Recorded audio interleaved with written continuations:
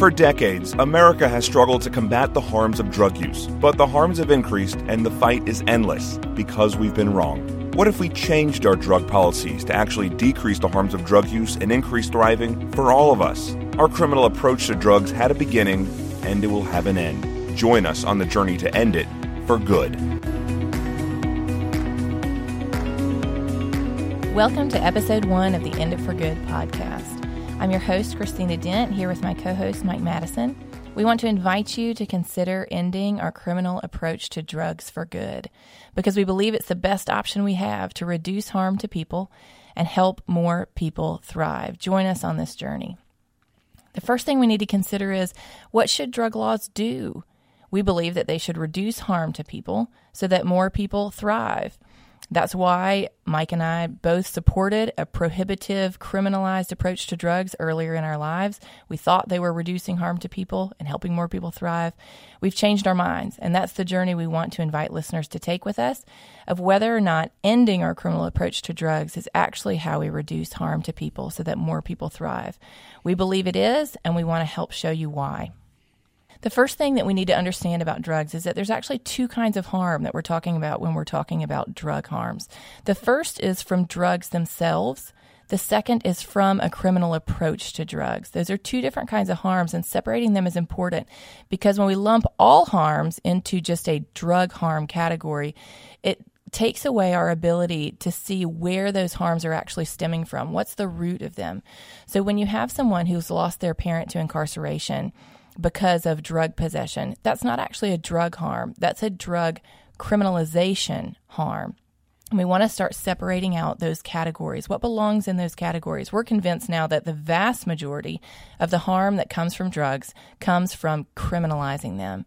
There will still be some drug harms from the drugs themselves, but a lot of the harm that we see in our culture and around the world comes from our criminal approach to them. How does that happen? How does criminalizing drugs increase harms? It increases it to the 3 major players in the drug market. The first is to the market that they're sold in, so who's selling the drugs. The second is to the substance itself. What happens to the drug itself when it becomes prohibited? And the third is to the consumer, who's actually taking the drugs. And we believe criminalizing drugs exponentially increases harms in all 3 of those categories, to the market, to the substance, and to the consumer. So how does it do that? The drug market is about a $500 billion a year market globally. What prohibition does, which is what we've done currently, is taken that market from regulated businesses and transferred it to gangs and cartels. There is no third option where drugs are just gone from the world. That doesn't exist. When a substance is popular, it will find a market. Either it will have a legal market or it will have an illegal market, and the only option there is a black market. And the only option there is people who are willing to break the law, and that's going to be gangs and cartels. So we have a market transfer that happens when you prohibit a popular substance. It goes from regulated businesses into the black market of gangs and cartels. What happens when you do that? Market harms explode. Crime goes up, as now there's this huge pot of money to be fought over. Gang funding goes up. Instead of businesses receiving this $500 billion globally, it's now going solely to people who are breaking the laws. It's funding gang and cartel activity. It's also funding corruption. When so much money is going into the coffers of gangs and cartels, their ability to buy and bribe and force either government officials or other people into going along with their plans goes up as well. So crime, funding for gangs, and corruption all increase. What that does is decreases public safety, and it decreases trust in authority, in the people who are supposed to be protecting us and passing laws that are for our good. The second kind of harm that comes from criminalizing drugs comes from what happens to the substance. So the market transfers from regulated businesses to gangs and cartels. The substance has a transfer also. It goes from being a regulated substance, a regulated medicine, into contaminated street drugs. What happens when you do that? The substance harms explode. Potency immediately goes through the roof. You can see this happening today if you look at a football stadium.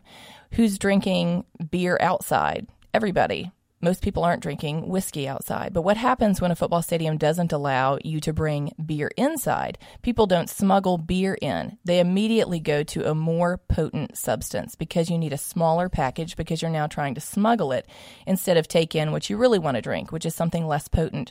So the potency immediately goes up. Contamination immediately becomes part of it. There's no regulation anymore. Street drugs have nobody looking over its shoulder saying, is this pure? What are you putting in this? We see that today in the rise in fentanyl in our illicit heroin supply.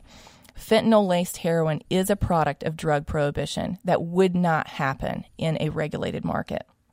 So contamination immediately goes up, and users have no idea what they're actually putting in their bodies. They don't know how potent it is. They don't know if it's very strong or very weak. And this leads to a huge increase in overdoses and health decrease, because when you're putting all kinds of trash in your body, which is what people are cutting into drugs on the street, everything from laundry detergent to brick dust to more potent drugs such as fentanyl, which allows heroin then to be smuggled in smaller packaging. It goes back to what happens to a substance when you prohibit it. There's always going to be a market force to get that packaging smaller so you can smuggle more of it with less risk.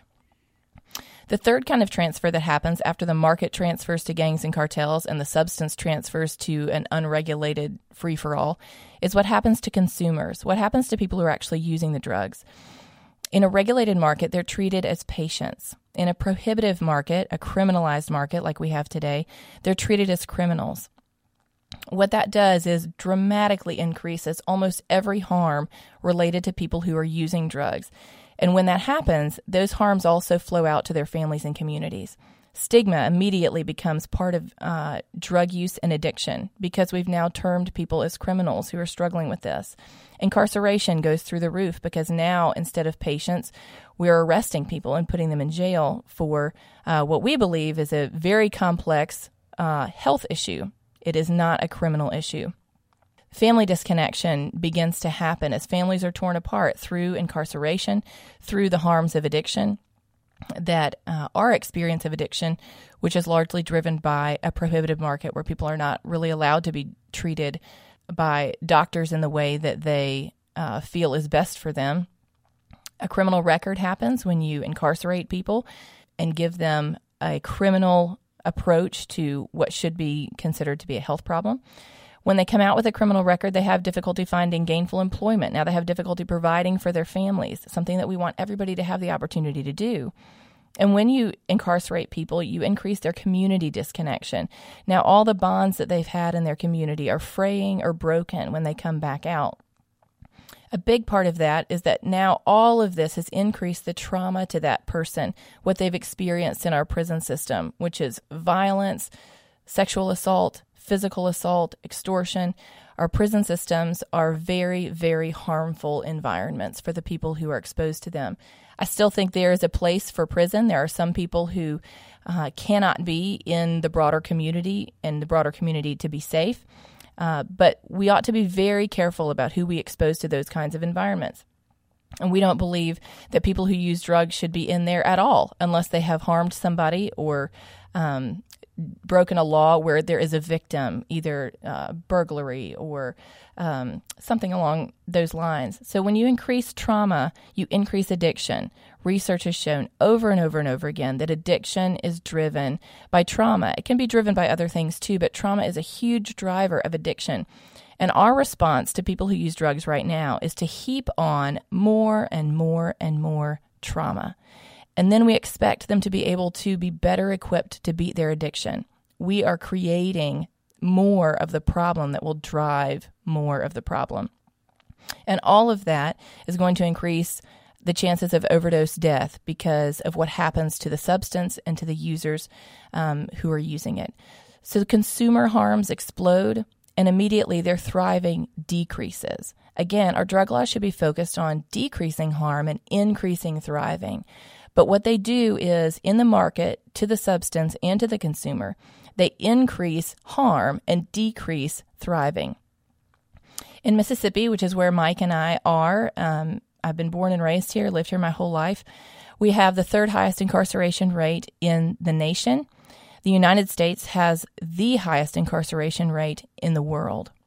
In Mississippi, about 40% of our incarcerated people are there on drug crimes. That's a huge percentage of our prison population for crimes that Mike and I and thousands of other people around the world are convinced are actually harming us to be putting people in prison for. So this is a huge problem here in our home state.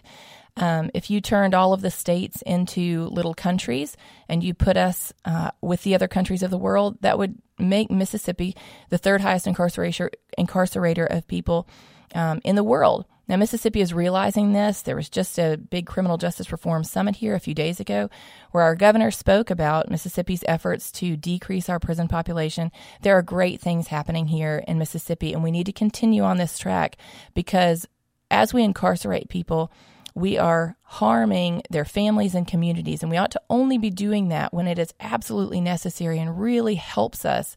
And we're convinced now that a lot of the people we're incarcerating is actually increasing the harm, not just to them and their families, but to the broader community as well. There are 202 people a day who are dying of overdoses in the United States. This is a huge problem. We are losing Americans. We're losing fathers and mothers and children, brothers and sisters. And the things that we can do to decrease that number ought to be things we are very seriously considering, even if they're things we've never considered before. So there are two kinds of harm related to drugs. One is from the drugs themselves, and one is from criminalizing drugs.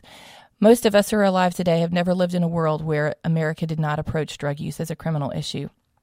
Although we did 100 years ago, this is how we handled drug use. And drugs, 100 years ago, they were not prohibited. They were legally regulated. People who struggled with addiction were treated by doctors as doctors saw fit. So I want to give you an example of two lives and the difference in how we approach drug use affects real people and real families. Joanne is a mother. She had a child 3 years ago, and during her pregnancy was using drugs. That was not a healthy thing. She was not happy or proud of her use of drugs, but she could not beat her addiction while she was pregnant. I met Joanne because her son, when he was born, was placed in our home. We were a foster family at that time, and we received her son and got to know her. And what I learned was that everything that I thought about people who use drugs was wrong. She loves her son, and she loves her son just as much as I love my 3 sons. And I didn't want to believe that in the beginning. I wanted to believe that our criminalization of what she is doing was the right thing to do. But as I got to know her, I realized she's a mother like me. She loves her son like me. Her addiction is not related to a lack of love for her child or a lack of desire to be free from it. This is being driven by other forces. And I have been wrong about this. And that created a real problem of conscience for me about what would have happened if Joanne had been caught by the criminal justice system for what she had been doing while she was pregnant. And the thought that she would be disappeared from her son's life, incarcerated for years, began to make me so uncomfortable that I began to really put some time into learning about this. Before that, I've always supported a criminal approach to drugs. I thought this was helping people. But I could see when I looked at Joanne's life that that wouldn't have helped her. But what did help her was being able to go to treatment. Now, not everyone is able to get sober just by going to treatment. Sometimes it can be a very long road. But if Joanne had been in prison, we would have lost the opportunity altogether. But instead, she was able to go to a wonderful treatment program here. It's part of our state treatment system. It was not a private treatment facility. And she was able to get sober, to deal with the drivers of her addiction, and to parent. She has been sober for 3 years now, since her son's birth. She works full-time with troubled youth who are dealing with some of the same issues that she was dealing with. And her life has taken a huge turn of redemption and hope, and she is a wonderful mother to her son. That's not always possible, but it's definitely not possible if we had just put her in jail and her son had been in foster care or otherwise separated from her for years or forever of his life. Nikki is another mother, also from here, right close to where I live in Mississippi.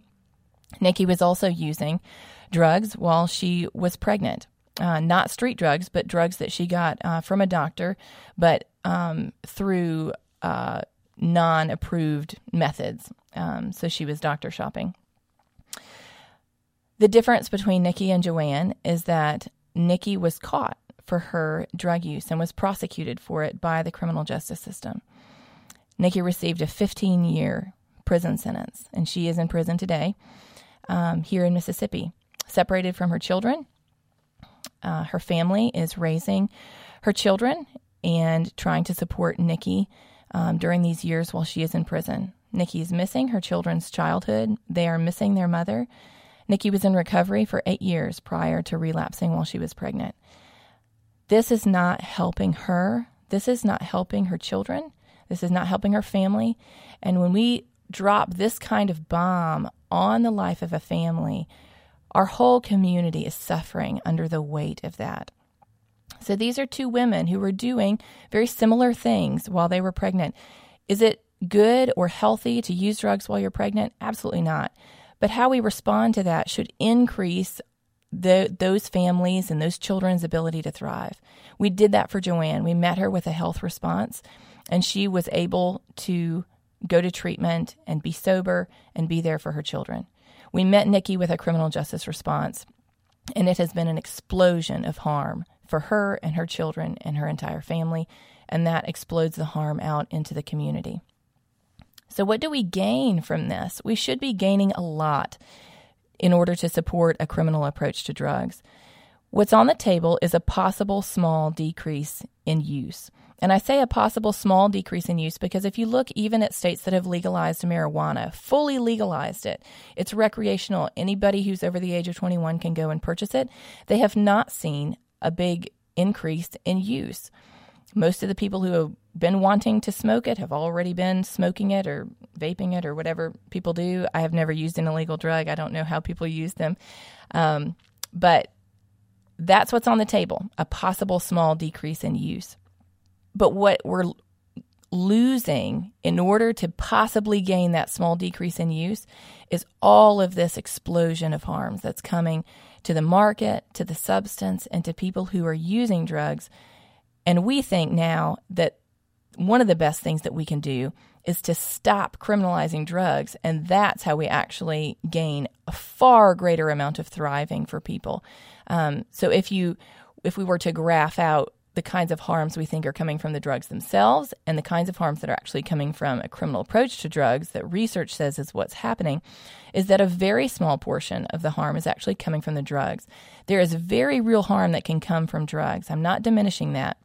But a lot of our experience of what we think is drug-related harm today is actually our criminal approach to drugs. So when you see people who are using drugs who are robbing people, burglary, stealing from their families, which many families have experienced, that's coming because they can't get that supply of drug without a fair amount of money to buy it on the street.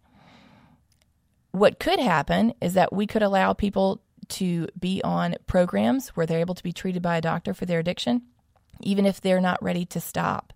And that allows us to meet people where they are instead of saying, you have to do X, otherwise we're not willing to help you. We could take people and we could say, where are you right now? How can we help you make one positive step and then the next positive step and then the next positive step? Instead of saying, you either meet us here, total sobriety, total abstinence from use, how could we say, how can we help you? That's where we want you, but how can we help you move in that direction? How can we help you be healthier? How can we help your family experience less harm? This is, again, how we handled drugs 100 years ago, and we need to do this again. The way that we're able to do this is to legalize and regulate all drugs and to treat drug use as a health issue. Now, that word legalize, I realize, is a very radioactive word. And part of the problem is that it comes with a connotation for a lot of us, me being politically conservative, this is how I feel, of that we are condoning drug use. That's not true at all. Legalized alcohol use doesn't mean that we want people to go out there and drink alcohol. We're just saying that it needs to be legal because it's the best way to handle alcohol, which is also a drug, which is also potentially hazardous. It creates lots of misery for lots of people. But for the vast majority of people who use it, they don't have a problem with it. So we want people to consider that even though we may have an initial emotional reaction to the idea of legalizing and regulating drugs, we hope that you are able to push past that and to journey with us into seeing that that's actually the best way to handle drugs, where we can decrease their harm to people and promote healing and thriving to people. So I'm not interested in drug use. I've never used an illegal drug. I have no interest in drug use. I don't even drink alcohol. I'm politically conservative. I'm a Christian. I'm coming at this not because I want people using drugs, but because I am very interested in how can we treat people well? How can we treat people in ways that help them to thrive, to be able to use all the gifts and abilities that they have for good things, to be providing for their families, to be contributing to their communities. So you don't have to want to use drugs to be interested in their legalization. The legalization of drugs is a public health issue. It is, I think, an issue of moral weight, even for us who might have an initial thought that the moral weight is only on the side of whether or not someone chooses to use drugs. There is also a moral weight to how we respond to someone's drug use, to how we choose to classify a substance, because if what's happening is that many, many people are dying and their lives are being destroyed, I think we need to be able to sit with the fact that there is a massive moral weight to that. If we are supporting policies that are destroying people's lives and causing death, we need to really consider whether or not that's something that the moral weight is not great enough that we're willing to consider another way. So what do we gain if we do this? If we were to legalize and regulate all drugs, which is what Mike and I and many, many, many other people see as the best way out of this, and all research we think supports this, what do we gain? We are able to treat drug users, people who use drugs, as patients again instead of criminals. They've done this in places like Portugal. We hope you'll join us further on in this season as we will dive more into what Portugal has done and the kinds of thriving that they have seen as part of it. Portugal also had a massive heroin crisis when they began to rethink how they approached drugs. 1 in every 100 Portuguese citizens was addicted to heroin. Today in Portugal, they have rethought how they approach people who use drugs. Portugal's overdose death rate is 6 people out of every million people in their population. Today, the United States' drug overdose death rate is 220 people out of every million in our population. They have been able to do this by changing the way they deal with people who use drugs, how they approach that. What do we gain on the substance side? We gain the ability to regulate these drugs again instead of forcing them into the black market where they're just contaminated and nobody knows what they're taking or how potent it is. Reform of substances does work in places like Switzerland that are trying a different approach to how they help people decrease the harms that are coming to them. And we'll delve into that more in further episodes also. What would it look like to even allow people to access a medical-grade supply of heroin while you're helping them to rebuild a life outside of drug use? Does it work? It does, and we hope you'll join us as we delve into that. What do we gain in a market? We gain back regulated businesses owning the drug market instead of gangs and cartels. Are there still harms related to that? Sure, there's going to be harms related to that. Is it going to be less harmful than having gangs and cartels in charge of it and being funded by it? Absolutely. We also have a way of understanding this already. This is what we did with alcohol. We prohibited alcohol in 1920. In an effort to eradicate all of its harms.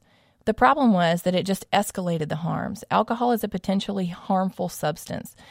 But what happens when you force it into the black market is that the harms explode. We did that for 13 years. It was an absolute disaster. Gangs and Al Capone and all of his cronies made millions and millions and millions of dollars. There was so much crime, and we brought alcohol back into a regulated market again only 13 years later. We realized this is the wrong way to approach it. And we now have alcohol sold. You can go and buy it. Does it mean it's not harmful? No. Some people are very harmed. Their lives and families are destroyed by alcohol, but prohibiting it only increases those harms. Ending our criminal approach to drugs, we believe, is one of the biggest levers in the world that we have of a policy change that could reduce harm to the most people and give the most people a very different opportunity to thrive than they have right now. So we hope that you'll join us in considering this. It won't just be Mike and I. We have a list of people we're interviewing, like Bruce Alexander, who did some fascinating experiments into the role of emotional trauma and disconnection in driving addiction. People like Liz Evans, who started a place in Canada where people who are struggling with drug use for many, many years can find safe housing and a loving environment to uphold their value of life, even while they're struggling. People like Johann Hari, who wrote the book Chasing the Scream, which is where I really began to understand this issue. I felt all of these disconnections, and I read this book, and it helped me to really understand a new framework of how to think about this. Everything that I've read in the 3 years since I've read Chasing the Scream has convinced me that all of his research in it is the research that is in the world, and we want to bring that research to you that says this is the best way for us to move forward. We want to be invitational. We're not interested in verbal grenades and confrontation. We want people to feel the weight of what we're doing in broken hearts and not bitter and angry hearts. We want you to travel with us. We're not looking to build an army of soldiers. We want to invite you on this journey, to travel with us, and to consider whether or not you want to change your mind too about the way that we approach drugs and to support the kind of world that we think this would allow us to have. This is the kind of world where drugs are legal and regulated again, where we don't criminalize them. This is the world I want my sons to grow up in. This is the kind of world that I want to live in. This is the way I want people to be treated. This is the kind of taking care of our neighbors that I think is healthy for us. It is the right way to handle potentially harmful substances. And I think we gain a great deal, not just in helping people who are struggling with addiction, but in decreasing the harms of crime in our communities, in decreasing the prevalence of overdose, in decreasing the stigma for people who are having trouble accessing treatment because they don't want to admit that they have a problem. We think there's so much to be gained, and we hope that you'll join us as we take you on that journey. Our next episode will be addressing some of the most common objections to this approach. So if you've heard this and you think, I don't know, what about all of these other things? We want to address the 7 most common objections that we have heard and why we think there are good reasons why those objections can be answered, and that all the evidence that we've been able to find points to, if we want to reduce harm to people, this is what we do. We legalize and regulate all drugs. We end a criminal approach to drugs for good. Join us. So how do we end our criminal approach to drugs? By changing one mind at a time. Many people are only willing to have this conversation when they are invited to by someone they trust. That's you. Invite your friends, family, and people in your circle of influence to consider a better way. At End It for Good, our hope is that people who hear will become people who tell. Join the movement to end it for good.